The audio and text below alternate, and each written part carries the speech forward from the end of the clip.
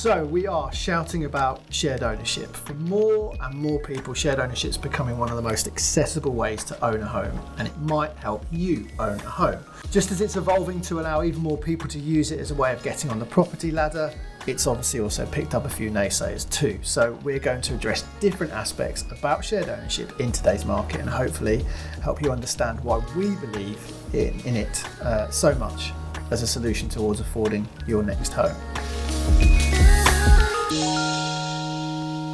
So with me is Hannah Harding, who works for the Platform Housing Group sales department. Well, technically, Hannah, you're just Platform Home Ownership, aren't you? Yes. That is you. Sort of, yeah. Yeah.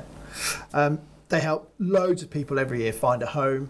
Plus, more importantly, you actually own a home through shared ownership. You've quite a few staff members who do actually, aren't they? Yeah, so just tell us about your house. So I have a 2-bedroom house in Worcester, in sort of close to the city centre.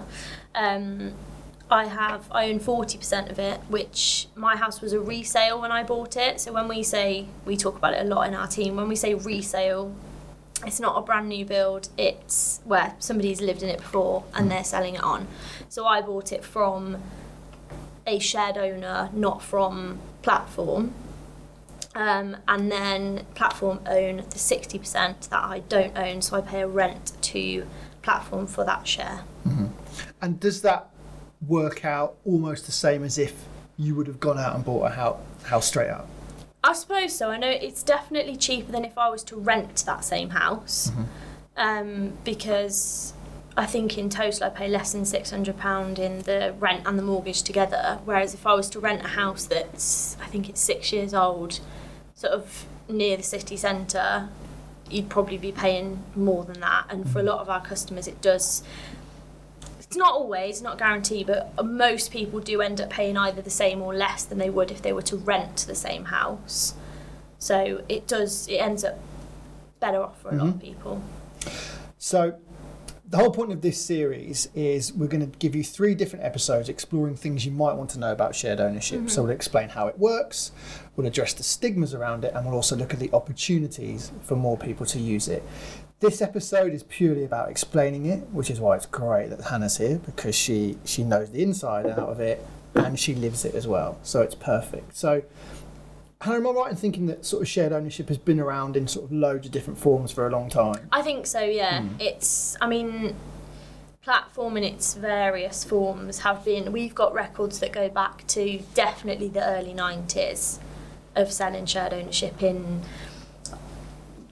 slightly different forms. I think it goes back further than that as well. So it's always been around, but it's not necessarily something that people have known a lot about until kind of the last few years. Because even when I started working with Fortis, sort of in 2017, start of 2017, I didn't know what it was. It wasn't until I actually worked in the sales team that I actually understood what it was. So even working for the company that provided it, I had no idea what it was. And a lot of people, I think, are still in that position. They don't understand what we do. Well, hopefully this will give people a little bit of a better idea about what it means to do it that way. So if you can kind of sort of sum it up, what does it mean to own somewhere through shared ownership? So you buy a share, what you can afford. So typically it's between 25 and 75% shares.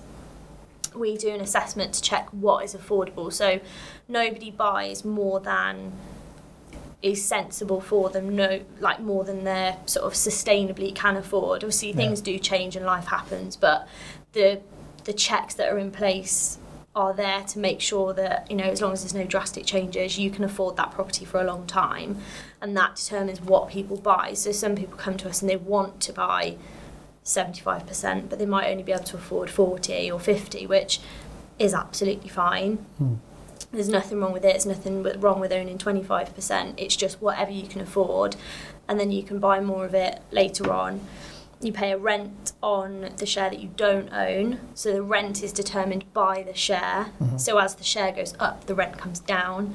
There is a service charge in, I would say, all cases. I've never come across one where there isn't because the service charge includes buildings insurance, which is always there, and then you have various other things that can be included depending on the site. So buildings insurance is a guaranteed. Yeah. And then there's things like grounds maintenance and maybe a management company. So it depends, but that's paid by everybody on the site. So whether you're a shared owner, whether you rent a house or whether you own it outright, everybody who pays that service charge will pay the same. Yeah. So that's even across the board. I think when because when you go through the whole process of buying a house, those are some of those extra things that you maybe don't think about or don't always account for. There's a lot of extra things like that. So I suppose in a way it's quite a nice thing that those are kind of included in what because with the checks as well, we account for things like solicitor fees, because a lot of people, they don't realise how much a solicitor costs, because it is quite a hefty charge, and people don't realise, they don't necessarily realise that on some sites they have to provide their own carpets, which again is another, so they may well have enough money for their deposit, but they might not actually have the extra to make it realistic and possible to buy that house. So all those checks are there. Sometimes it's disappointing when people can't go ahead, but it's there for their own good, because we're not going to let somebody buy something that's going to put them into a pit of debt or something where they're struggling to actually even furnish the house, because that's not the point. The point is that people get something that they can afford, they can live there for as long as they want to. It's their home forever if they want it. On the staircasing thing, are there caps on that? Can you only get to a certain point? Can you always go the whole way, or? Yes. There's a few different answers. So generally, with the new properties now, you can generally always own up to 100%. But sometimes the lease will stay in place and sometimes you can get the freehold. So if it's a rural location, it's what we call a mandatory buyback clause. So in the lease it will say you can buy 100%, but the lease stays in place, so that if you then sell the property when you own 100%, you come back to platform and say, we want to sell our property, we buy it back, which means you've got a guaranteed buyer as well. Because some people see it as a negative, but I always think you've got a buyer. 100% you've got a buyer. We buy it at market value, and then the point is that we then resell it. So it's sort of a way of recycling the properties, I suppose. So otherwise, if everybody can staircase out to owning the freehold, those shared ownership properties just disappear into the general market, and then in order to have more, you're just building more and more and more. So by keeping some, you still got the lease in place, but you can own 100%, but then when you do sell it, we buy it back. That's not all properties. Some of them you can buy 100%, you get the freehold sorted, very simple. There are some sort of loose rules on what properties are under that mandatory buyback, but it's not a one size fits all. It tends to be more rural locations. So cities, we're fairly safe. It's usually a freehold one when you staircase, but some of the more rural places it can be a leasehold still. But if anybody wants to ask us more about which areas that covers, we can always go into that. And when we release properties for sale, we always have that on the marketing, and we'll check that, so we can always tell which sites are under that and which aren't. Cool. So does this work for everyone? What about the different people that it really works for? I mean, there's a lot of people, because our customers range from, I've had people who are single 18-year-olds and they've been maybe gifted a deposit to get them on the ladder, or they've saved it themselves. Sometimes we get that as well. Or it can be a young couple. And then I've had right up to, my oldest customer was in her 90s.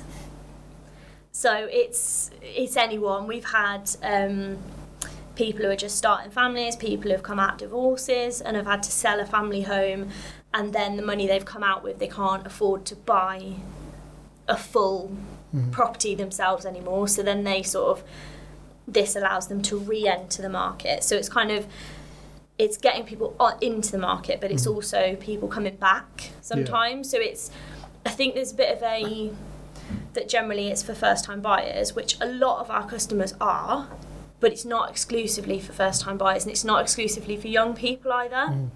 I think a lot of people think, well, it's young first-time buyers, and we've had lots of customers who are retired, pension age, and my oldest customer I think she was about 94. Wow.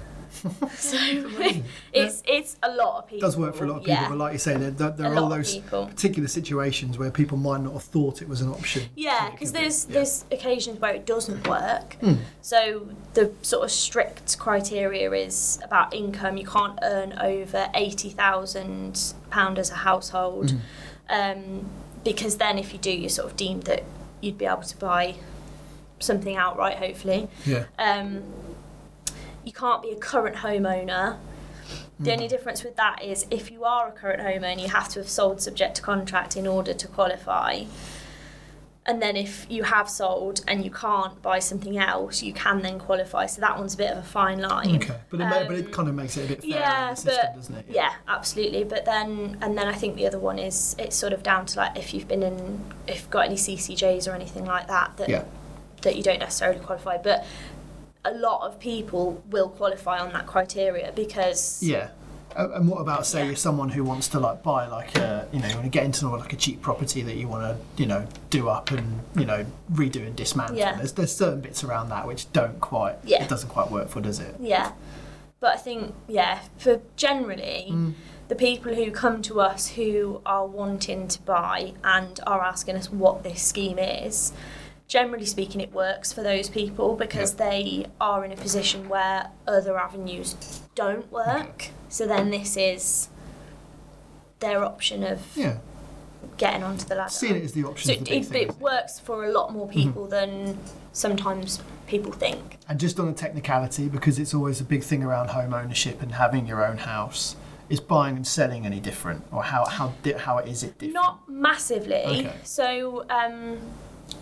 With buying and then when you're selling and you've got a buyer, we do affordability checks like we said before. We check, we used to do those internally and we don't anymore. That's with sort of a financial mortgage broker, but they will check income versus outgoings, what mortgage is available, and a little bit more in depth than that, but that's the gist. That's not much different. Yeah.